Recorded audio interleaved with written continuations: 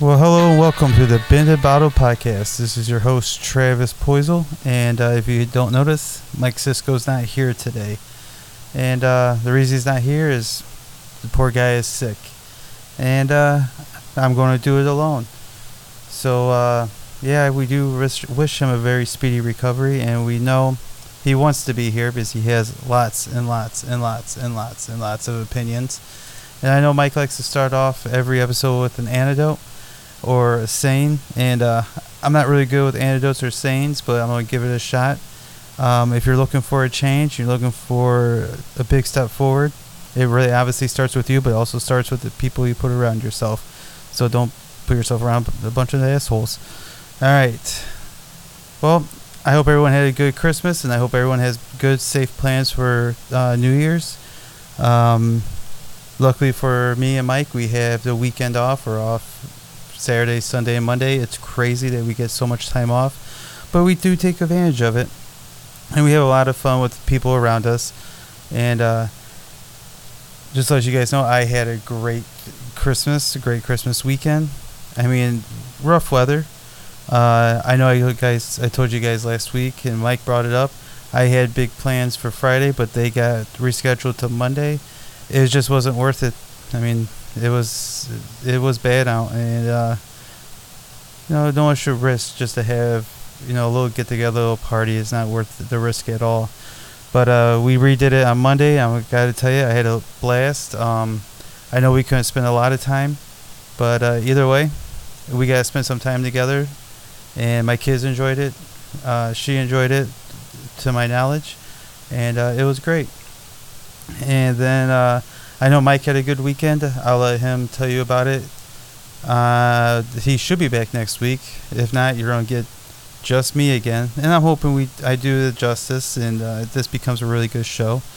But like I said, it's going to be rough because, well, it is just me, so we're going to power through this. What I saw, from what Mike told me, he had a really good time. But, I do have a few things I want to talk about, so we might as well get to it. I don't know if anyone's heard about what's going on. Well, I'm pretty sure everyone's heard about what's going on in Ukraine and Russia. But Ukraine's ready to talk peace. Russia's ready to talk peace. They want to negotiate. And, of course, Ukraine has, they're asking for Russia to be tried on war crimes, which, they probably committed some war crimes, but I'm pretty sure Ukraine probably committed some war crimes too. But, they're looking at trying to get something, negotiated or mediated by the United Nations, one of the most, besides every government in the world, probably one of the biggest corrupt governing bodies of whatever, this New World Order. I'm assuming that's what they are, but the United Nations, they are unbelievably corrupt. So why not have a corrupt state like Ukraine decide, no, let's get another corrupt body in to negotiate in what they call a fair deal. And Russia has their what they want in neither one of them have very good ideas when it comes to how to end this war. And Putin's made it very clear he'll just keep going at Ukraine. But the thing is, the United States is going to continue to just throw money and money and money at it because we're a bunch of corrupt pieces of shit. Well, our government is. They're such pieces of shit, and they're never going to stop, ever going to stop. Because this is just, it helps them get reelected, make them look good in the world and look good to their piece of shit leftist friends. Ukraine's going to do nothing for us. But it is what it is.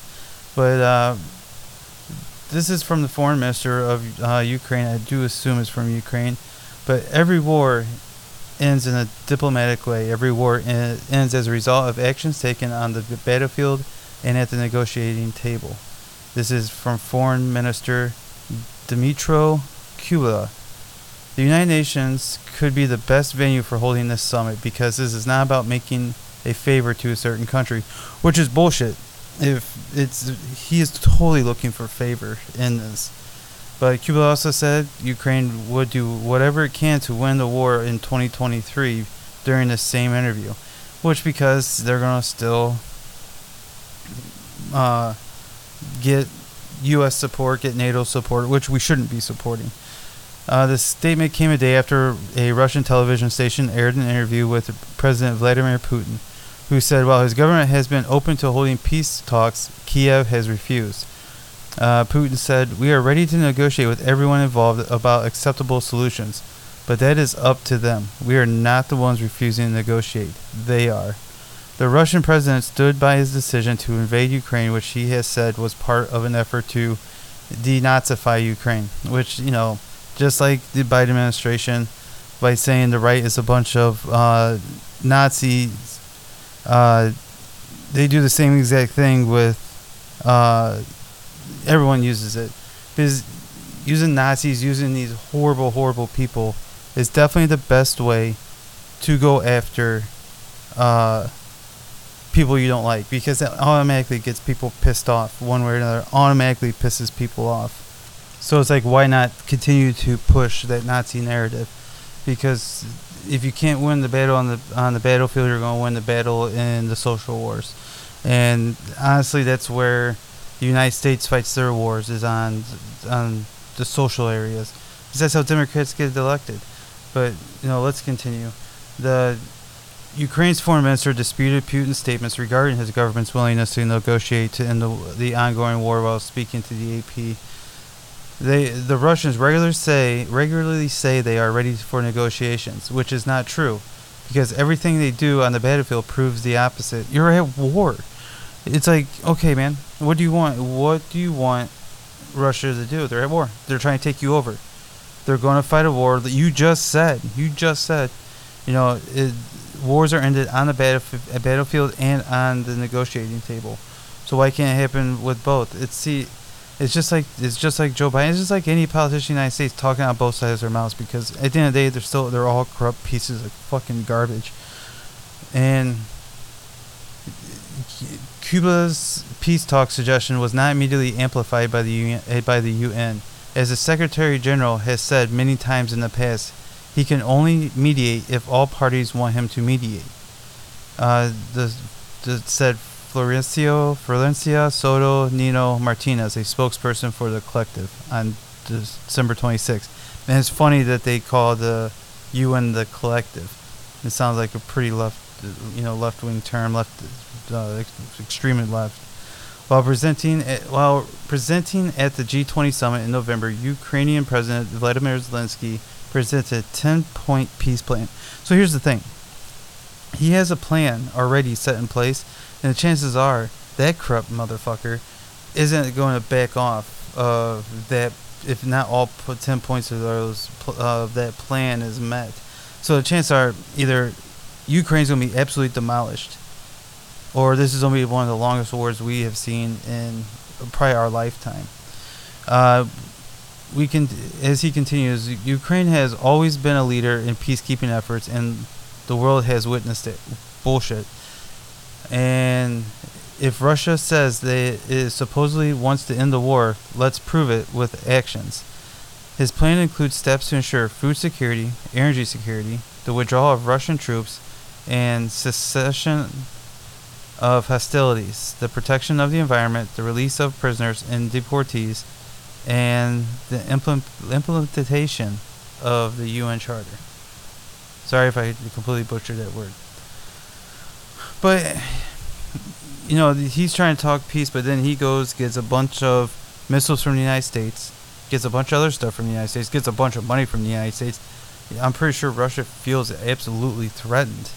And, so, what exactly is Russia supposed to think about what Ukraine's doing? And again, on the other note, what is Ukraine supposed to think about what Russia's doing? It's a no-win situation for anybody involved, and then on top of it, they expect us to get involved, and it's not a war the United States definitely should be in. It's absolutely, absolutely disgusting. So there was a financial summit, and of course Ukraine, one of the most corrupt countries we've ever been heard of or been a part of or in the world. He joined the International Financial Summit. And let's read what this has to say. Zelensky and Fink held a video conference meeting as a follow-up to months of the work between BlackRock Financial. If you don't know BlackRock Financial, look them up. They're unbelievably left wing, and they definitely put a lot of influence and a lot of financial backing against everything to destroy what America stands for. They're unbelievable. They take people's money and pretty much uses it against them. The two leaders agreed to focus on coordinating the efforts of all potential investors and participants in the reconstruction of our country. So the thing is, they're going to take money from people that didn't even really want to invest in Ukraine, but Ukraine's going to take all the money. What, the billions and billions and billions of dollars the United States have already poured into that country isn't enough financial stability in itself. I'm pretty sure we probably have already quadrupled what they typically have in that country. It's absolutely disgusting. Channeling investment into the most relevant and impactful sectors of the Ukraine economy. BlackRock manages roughly $8 trillion in client assets, not their assets, clients, and is listed as an organizational partner of the WEF, and met with the leadership of Ukraine in September 2022 to discuss how to drive public and private investment into Ukraine. Basically, they're just going to steal your money and give it to you. No, that's the kind of Ukraine's thing. We've shown that we know how to win on the battlefield, which if you've shown you can win on the battlefield, you've won by now. And another important task for us is to achieve victories in the economy as well and be an attractive country for investors. You will never be an attractive country. You're unbelievable. You steal people's money, and what are they getting in return? You go to war, you give it to the Biden crime family? You guys are fucking a joke. Officials say that Zelensky emphasized that Ukraine is seeking to attract global capital, create new jobs, and facilitate growth of the country's economy. The investment attractiveness of our country is of particular importance. It is important to me that a structure like this be successful for all parties involved. We are capable and we want to restore a normal investment climate. Zelensky said his country will be participating in the next WEF summit in Davos, where officials will present Ukraine's future prospects to the global community, per a statement from Interfax. See, they're trying, this war that's going on, and heck, no one even knows there's actually going to be a Ukraine when this is all said and done. And they're already looking to take your money. Because what's going to happen when the war isn't done? Or they don't win the war? Where's all that? Are these investors going to get their money back? Of course not. You know who's going to have it? Zelensky. It's going to sit in his pocket, and he's going to use it for whatever he wants, because at the end of the day, he's a piece of crap, just like almost every Ukrainian leader. They're all garbage. Almost every single leader in the world is absolute, they're absolute pieces of shit. I mean, look at Joe Biden. I mean, this guy, he's lucky if he doesn't shit himself as soon as he wakes up. I mean, they're all unbelievable. I mean, and like we were talking about with the budget last week, they're going to keep pushing all this money into these areas. And does the United States get any return on it? Hell no, we don't get a return on it. We'll never see a return on any of this. But I just want to bring up Ukraine just to give you that little bit of something that I saw this morning. I saw not too long ago. Like I said, there's going to be a lot of going to be a little bit all over the place. I don't really the structure that I had or the things I had to talk about. We're definitely with Mike. So I'm going to do my best, and I don't know. I did get a great suggestion with the true crime that's going to be coming up, and hopefully it's good. I think it's good. This guy is a nutbag, and I can't wait to bring him up. The guy's name is Edmund Kemper. I don't know if you haven't seen Edmund Kemper. They have made a ton of stuff about this guy. This guy was so sadistic. I'm telling you, when I was researching him and everything, there is so much about this guy. And actually, I think about because normally Mike wants to, when he's he'll come at me with a bunch of things. I'll come at him, but I got no one to come at. I even had a suggestion to put his picture in front of me, and then basically look at like I'm talking to him. That was hilarious, and that was great. That cracked me up. she's been a big help, big support, and I do appreciate everything she does. All right. Well, I guess you know what. I guess I won't wait because this is like a 15-page. This guy's done a lot, and like I said, this might not be a long episode, and I don't even know if it sounds good. I'm gonna be 100% honest with you. I hope it sounds good. I don't have a lot. It's been a rough day. It's been a rough couple of days. Only one person knows what happened to me yesterday. I'm not gonna bring it up on here, but only one person knows. It was rough, real rough.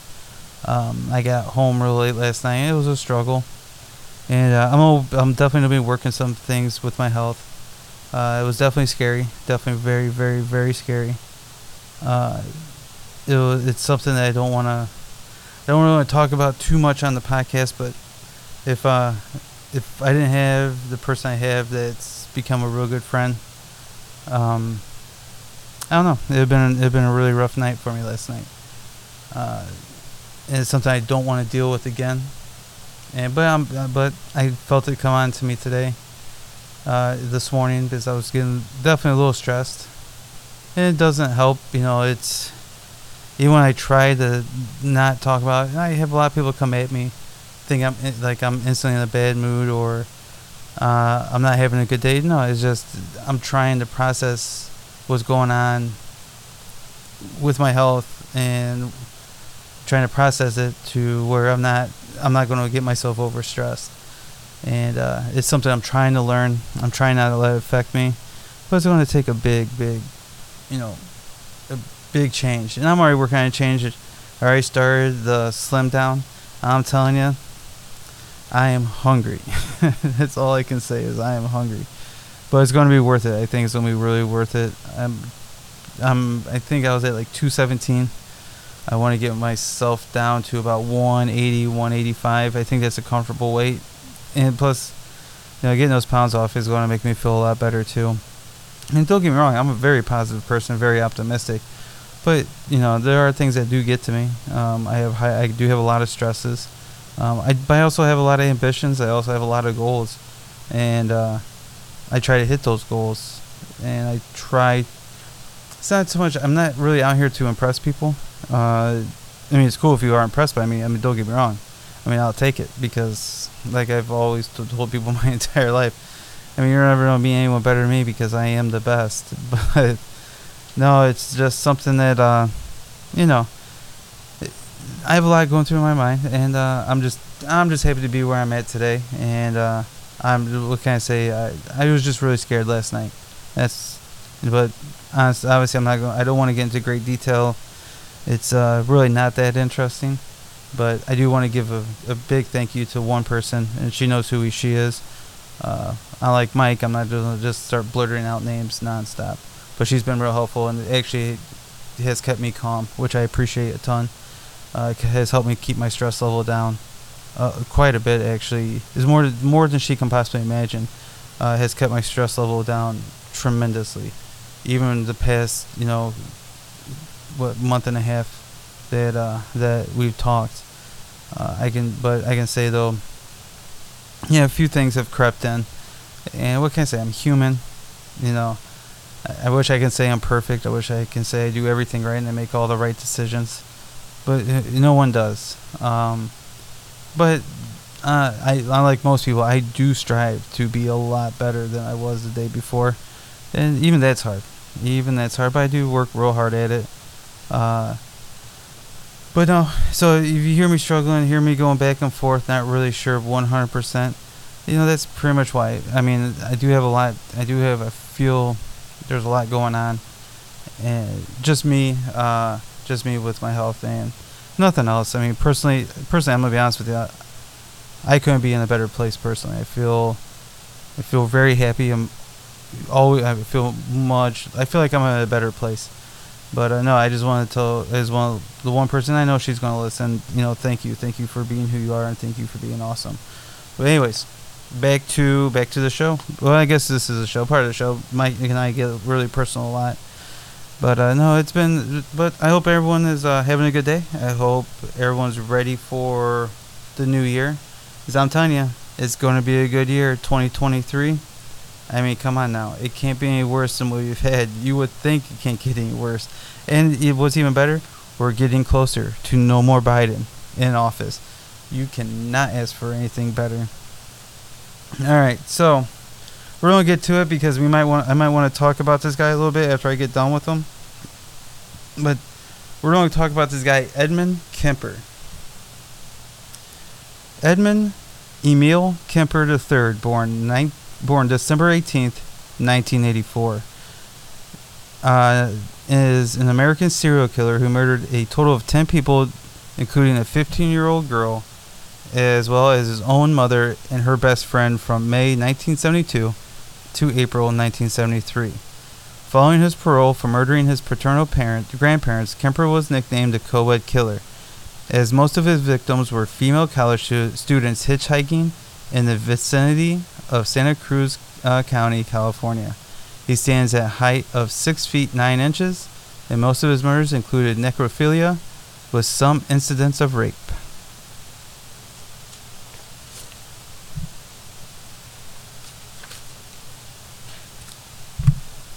Born in Burbank, California, Kemper had a troubled upbringing. His parents divorced in early life. As a child, he moved to Montana with his mother, Clarnell, who kept Kemper locked in their basement, which had been frequented by rats. He ran away to reunite with his father, but he had remarried around Christmas of 1963. Sent Edmund to his paternal grandparents in North Fork, California. It was there in August 1964, at the age of 15, that he murdered them. Following the murders, Kemper was briefly diagnosed with paranoid schizophrenia by court psychiatrists and sentenced to Estrado State Hospital as a criminally insane juvenile.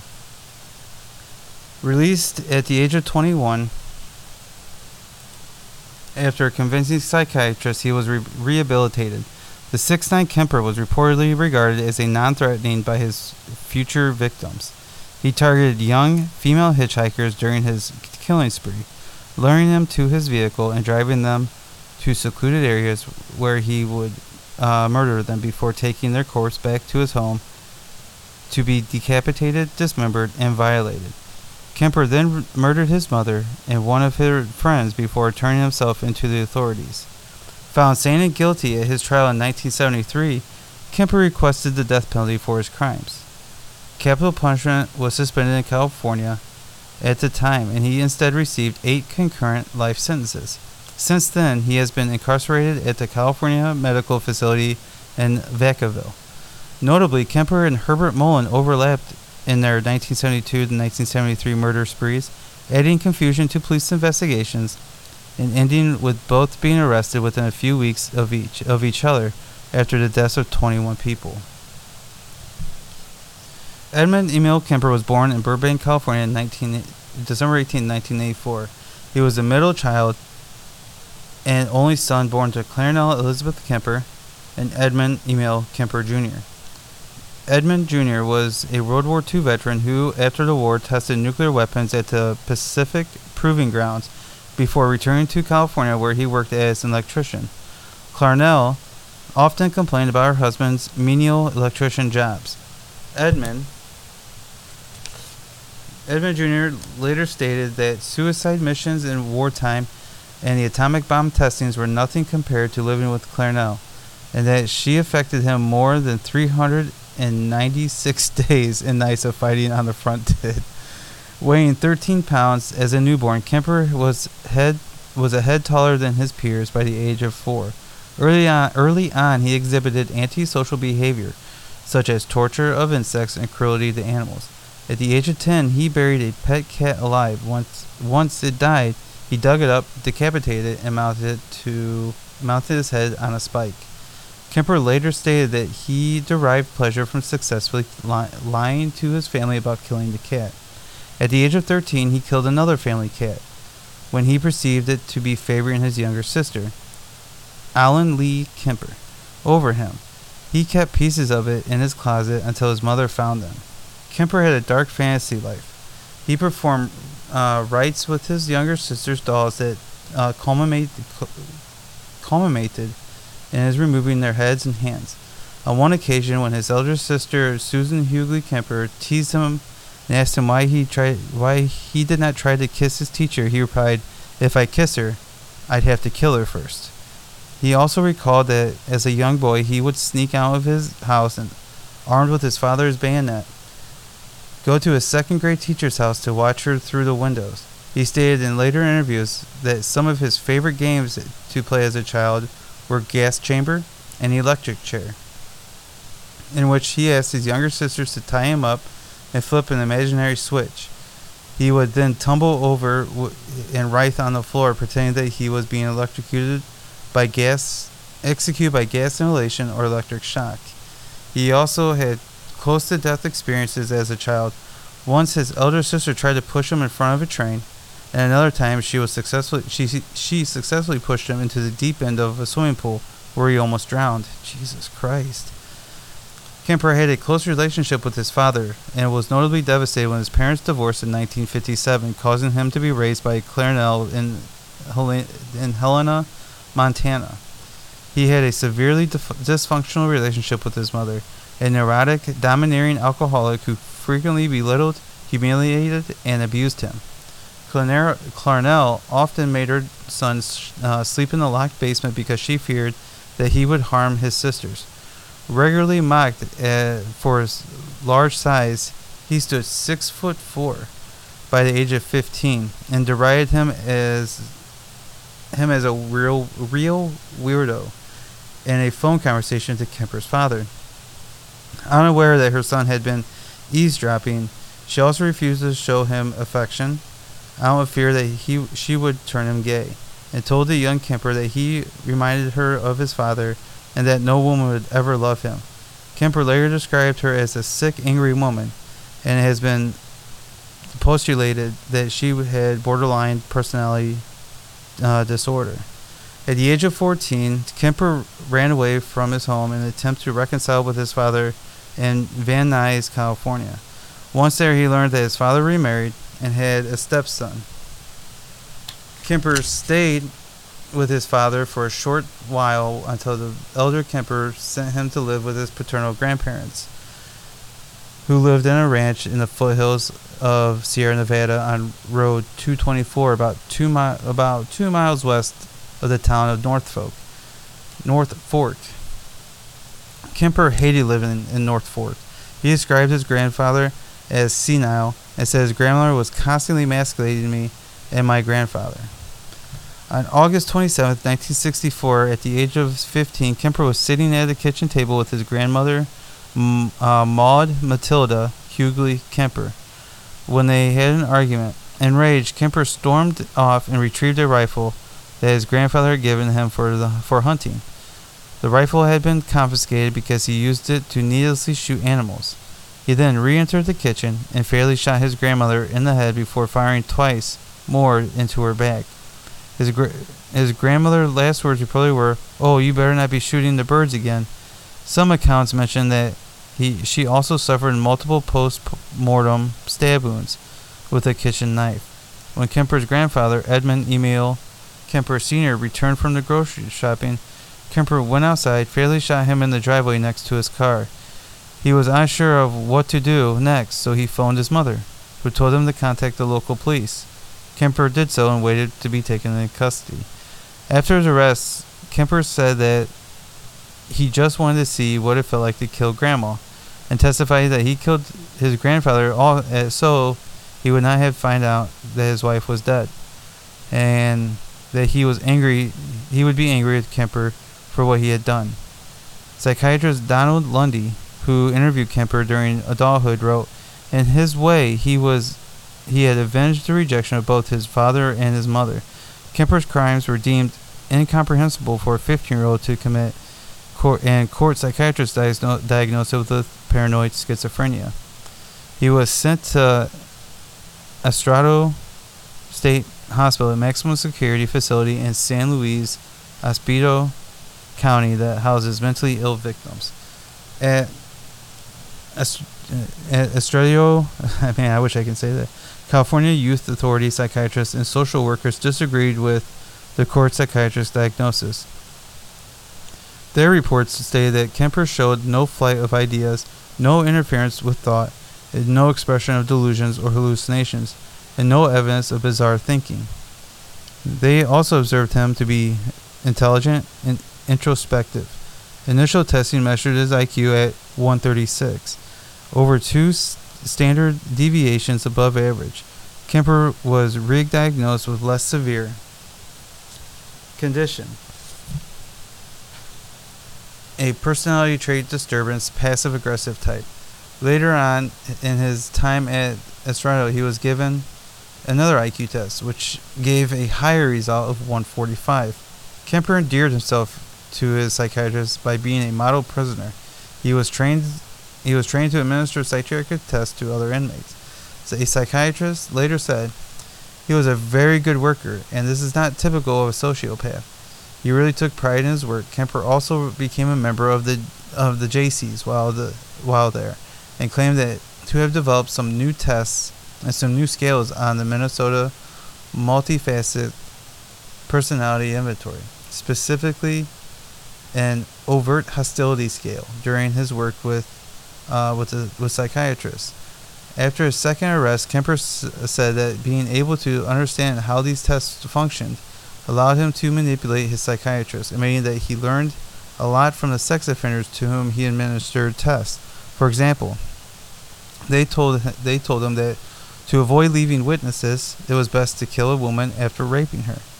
On December 18, 1969, on his 21st birthday, Kemper was released on parole. Against the recommendations of psychiatrists at the hospital, he was released into the care of his mother, Clarnell, who was remarried, taking the surname Strandberg, and then divorced again in Apatos, California, a short drive from where she worked as an administrative assistant at the University of California, Santa Cruz. Kemper later demonstrated further to a psychiatrist that he was rehabilitated, and on November 29, 1972, his juvenile records were permanently expunged. The last report from his probation psychiatrist read, "If I were to see this patient without having any history available or getting any history from him, I would think that we were dealing with a well-adjusted young man who had initiative, intelligence, and who was free of psychiatric illnesses.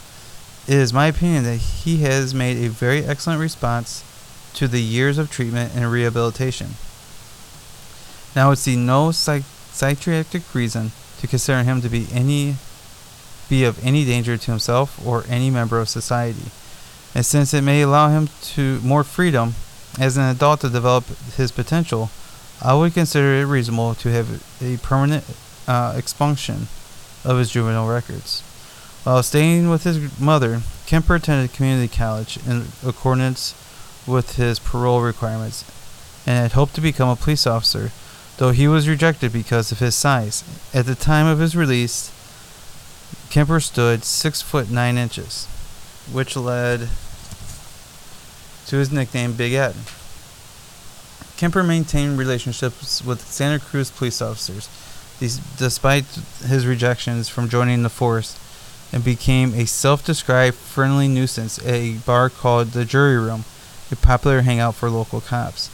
Kemper worked a series of menial jobs before gaining employment with the State of California's Division of Highways. During this time, his relationship with Clarnell remained toxic and hostile, the two having frequent arguments that their neighbors often overheard. Kemper later described the arguments he had with his mother around this time, stating the following: "My mother and I started right in on the horrendous battles. Just horrible battles, violent and vicious. I've never been in such a vicious verbal battle with anyone. It would go to fist with a man, but this was my mother, and I couldn't stand the thought of my mother and I doing these things. She insisted on it, just over stupid things. I remember one roof raiser was over whether I should have my teeth cleaned. When he had saved enough money, Kemper moved out to live with his friend in Alameda. There, he still complained of being unable to get away from his mother because she regularly phoned him and paid him supervised visits. or surprise visits. He often had financial difficulties, which resulted in his frequently returning to his mother's apartment in Alpatos. At a Santa Cruz Beach, Kemper met a student from Turlock High School to whom he became engaged in March 1973. The engagement was broken off after Kemper's second arrest, and his fiance's parents requested her name not be revealed to the public. The same year that he began working for the Highway Division, Kemper was hit by a car while riding a motorcycle that he had recently purchased. His arm was badly injured in the crash, and he received $15,000, equivalent to $91,000 in 2021. In a settlement in a civil suit he filed against the car's driver. As he was driving around in the 1969 Ford Galaxy he bought with part of his settlement money, he noticed a large number of young women hitchhiking and began storing plastic bags, knives, blankets, and handcuffs in his car. He began picking up young women and peacefully letting them go. According to Kemper, he picked up around 150 such hitchhikers before he felt homicidal sexual urges, which he called his little zapples, and began acting on them. Jesus. Between 1972 and April 1973, Kemper killed 8 people, all women. He would pick up female students who were hitchhiking and take them to isolated areas where he would shoot, stab, smother, or strangle them. He would take their bodies back to his home where he decapitated them, performed immortio on their severed heads, and had sexual intercourse with their corpse, and then dismembered them. Jesus, what is wrong with this guy? During this 11-month murder spree, Kemper killed 5 college students, 1 high school student, his mother, and his mother's best friend. Kemper stated in his interviews that he often searched for victims after having arguments with his mother, and that she refused to introduce him to women attending the university where she worked. He recalled, she would say, "You're just like your father. You don't deserve to get to know them." Psychiatrists and Kemper himself have espoused the belief that young women were surrogates for his ultimate target, his mother. On May 7, 1972, Kemper was driving in Berkeley when he picked up 2 18-year-old hitchhiking students from Fresno State University, Marianne Peschke and Anita Marie Luquiza, with the pretense of taking them to Stanford University. After driving for an hour, he managed to reach a secluded wooded area near Almeda, with which he was familiar from his work at the Highway Department. Without alerting his passengers that he had changed directions from where they wanted to go, it was there he handcuffed Peschke and locked Luquiza in the trunk, then stabbed and strangled Peschke to death, subsequently killing Luquiza in a similar manner. Kemper later confessed that while handcuffing Peschke, he brushed the back of his hand against one of her breasts and it embarrassed him. "Whoops, I'm sorry," or something like that, after gazing her breast, despite murdering her minutes later. What the fuck? Kemper put both of the women's bodies in the trunk of his Ford Galaxy and returned to his apartment. He was stopped on the way by police officers for having a broken taillight, but the officers did not detect the corpse in the car. Kemper's roommate was not at home, so he took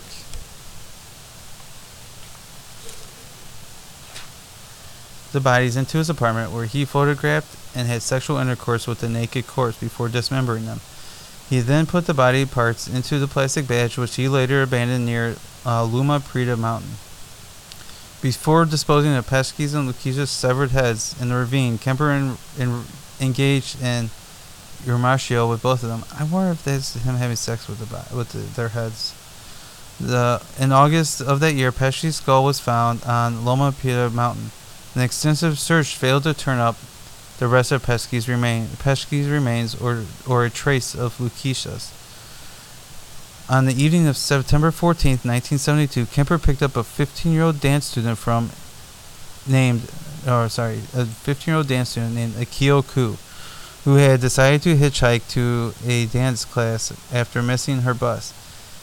He began to drive to a remote area where he pulled a gun on Ku, before accidentally locking himself out of his car.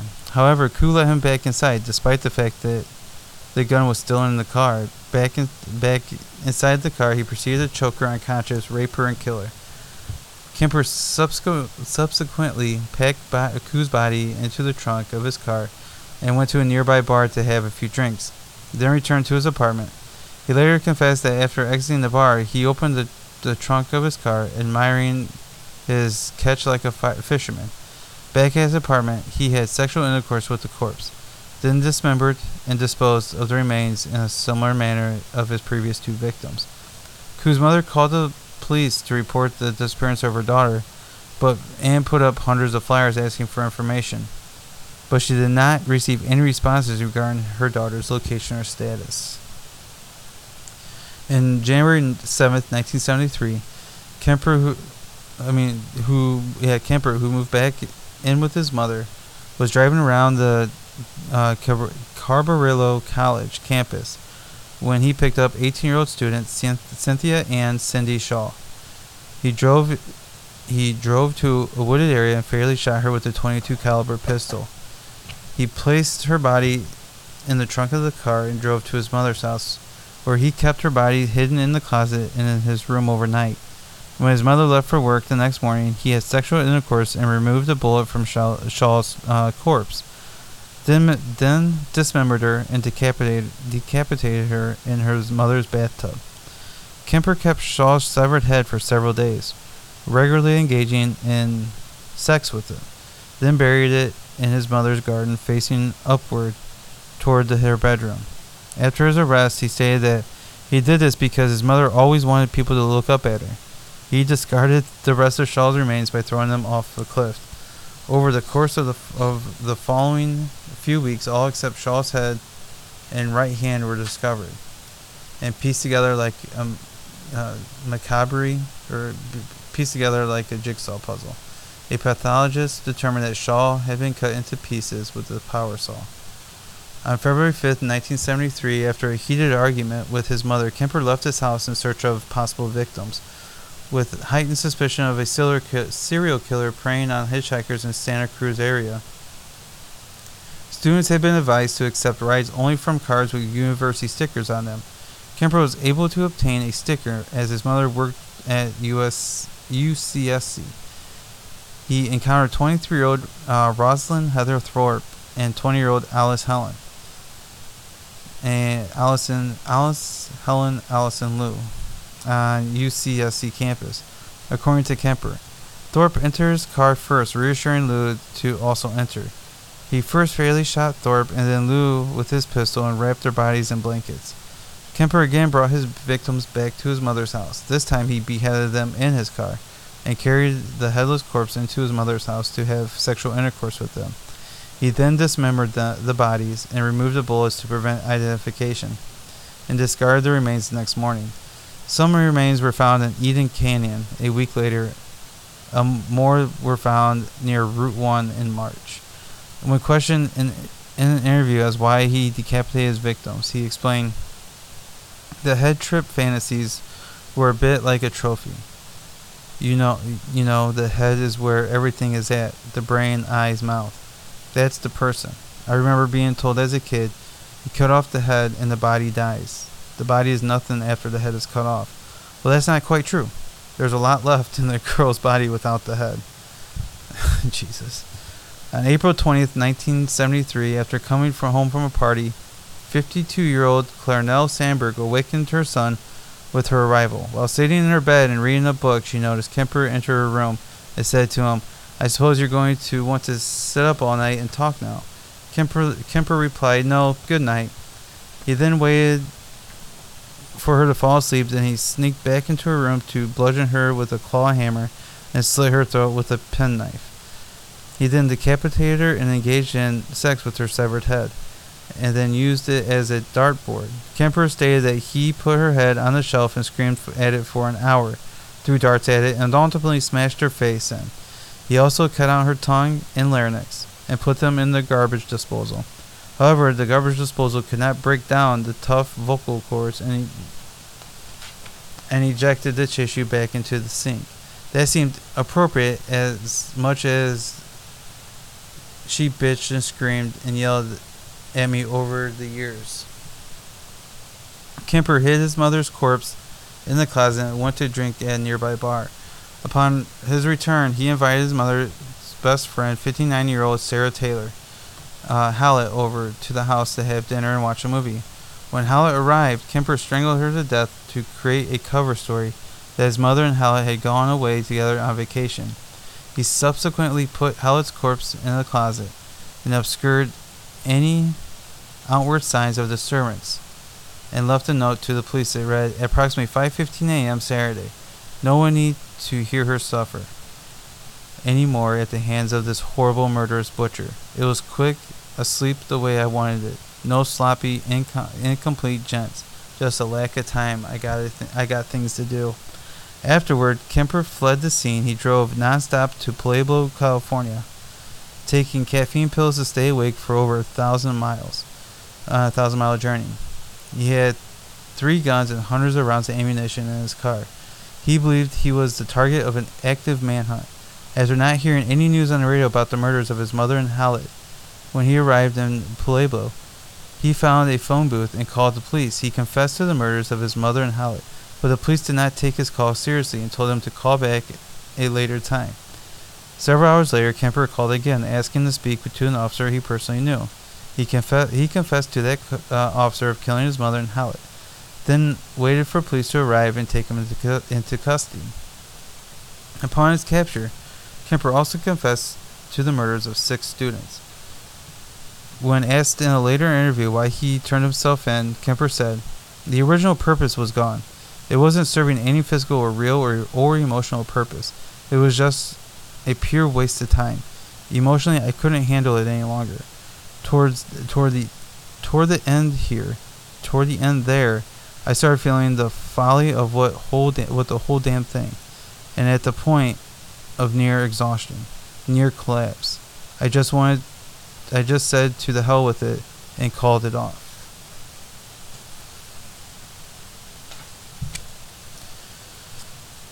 Kemper was indicted on 8 counts of first-degree murder on May 7, 1973. He was assigned the Chief Public Defender of Santa Cruz County Attorney Jim Jackson. Due to Kemper's explicit and detailed confession, his counsel's only option was to plead not guilty by reason of insanity to the charges. Kemper twice tried to commit suicide in custody. His trial went ahead on October 23, 1973. 3 court-appointed psychiatrists found Kemper to be legally insane. One of the psychiatrists, Dr. Joel Fort, investigated his juvenile records and diagnosed that he was psychotic. Fort also interviewed Kemper, including under truth serum, and relayed to the court that Kemper had engaged in cannibalism, allegedly that he sliced flesh from the legs of his victims and then cooked and consumed these strips of flesh in a casserole. Nevertheless, Fort determined that Kemper was fully cognizant in each case and stated that Kemper enjoyed the prospect of infamy associated with being labeled a murderer. Kemper later recanted the confession of cannibalism. California used the McNaughton standard, which held that for a defendant to establish a defense on the ground of insanity, it must be clearly proved that, and at the time of committing the acts, the party accused was laboring under such a defect of reason from disease of mind and not to know the nature and quality of the act he was doing, or he did not know it, that he did not know he was doing what was wrong. Kemper appeared to have known that the nature of his acts was wrong, and he was shown signs of malice afterthought. On November 1st, Kemper took the stand. He testified that he killed the victims because he wanted them for himself like possessions, and attempted to convince the jury that he was insane based on reasoning, that his actions could have been committed only by someone with adherent mind. He said that two beings inhabited his body, and that when the killer personality took over, it was kind of like blacking out. On November 8, 1973, the 6-man, 6-woman jury deliberated for 5 hours before declaring Kemper sane and guilty on all counts. He asked for the death penalty, requesting death by torture. However, with a moratorium placed on capital punishment by the Supreme Court of California, he instead received 7 years to life for each count. What? How would you only get 7 years for murdering people? With these terms to be served concurrently, and was sentenced to the California Medical Facility in Vacaville. In the California Medical Facility, Kemper was incarcerated in the same prison block as other notorious criminals such as Herbert Mullen and Charles Manson. Kemper showed particular disdain for Mullen, who committed his murders at the same time and in the same area as Kemper. He described Mullen as just a cold-blooded killer, killing everybody he saw for no good reason. Kemper manipulated and physically intimidated Mullen, who was at 5 foot 9 inches, and was a foot shorter than him. Kemper stated that Mullen had a habit of singing and bothering people when somebody tried to watch TV, so I threw water on him to shut him up. And then he was a good boy. I'd give him peanuts. Herbie liked peanuts. That was effective because pretty soon he asked permission to sing. That's called behavior modification treatment. This guy's a freaking nut. And he's smart. Jesus Christ. Kemper remains among the general population in the prison and is considered a model prisoner. He was charged of scheduling other inmates' appointments with psychiatrists and was an accomplished craftsman of ceramic cups. He was also a prolific narrator of audiobooks. In 1987, the LA Times article stated that he was the coordinator of the prison's program and had personally spent over 5,000 hours narrating books with several hundred completed recordings to his name. Kemper was retired from these positions in 2015 after he experienced a stroke and was declared medically disabled. He received his first rules violation in 2016 for failing to provide a urine sample. While in prison, Kemper has participated in a number of interviews, including a segment in the 1982 documentary The Killing of America, as well as an appearance in the 1984 documentary Murder, No Apparent Motive. His interviews had contributed to the understanding of the mind of serial killers. FBI profiler John Douglas described Kemper as among the brightest prison inmates he's ever interviewed, and capable of rare insight for violent crime. He further added that he personally liked Kemper, referring to him as a friendly, open, sensitive, and good sense of humor. What is wrong with these people? I don't understand. I don't understand what they're thinking.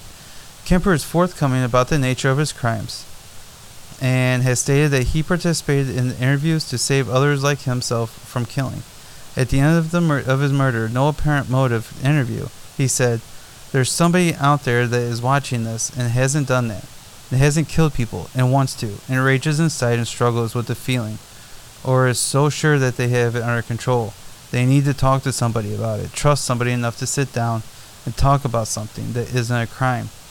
Thinking that way isn't a crime. Doing it isn't just a crime. It's a horrible thing. It doesn't know when to quit. It can't be stopped easily once it starts." He also conducted an interview with French writer Stéphane Bourgen in 1991. Kemper was first eligible for parole in 1979. What? How? It's so early for parole. Jesus, what is wrong with this? It's California. Makes sense. He was denied parole that year, as well as parole hearings in 1980, 81, and 82. He subsequently waived his right to a hearing in 85. He was denied parole in 88, where he said, "Society is not ready in any shape or form for me. I can't fault them for that." He was denied parole again in 91 and 94. He waived his right for a hearing in 97 and in 2002. He attended his next hearing in 2007, where he was again denied parole. Prosecutor Adrani Simmons said, "We don't care how much of a model prisoner he is, because of the enormity of his crimes." Kemper waived his right to a hearing again in 2012. He was denied parole in 2017, and the next time he's eligible is in 2024. really need to just put the guy to death. But that, ladies and gentlemen, is Edmund Kemper. Wow. All I can say is wow. That was a good one. I'm glad I was recommended that. Thank you, Ashley. I gotta tell you that the fact that he killed his grandparents and he got released because he learned how to fool the psychiatrist shows you how dumb the psychiatrists are, and how he was able to get out to kill again. And what I have noticed about a lot of these killers that we've been reading into, looking into, a lot of them really is how they were brought up and the people that brought them up. Some of these people have lived horrible, absolutely horrible lives.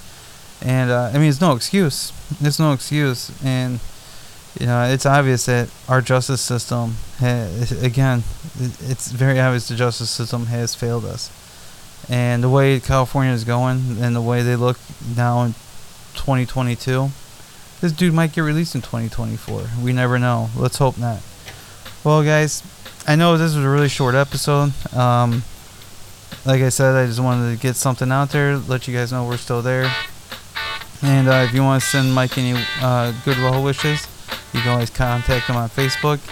You can just contact him on Facebook. It's much easier. He'll see it. Because I can't remember his email off the top of my head. And I won't do what he did. I won't say his work email because I actually do know that one. But no, I do appreciate you guys listening. And again, I hope you guys have a great New Year's. And I'm Travis Poisel, and I'm out.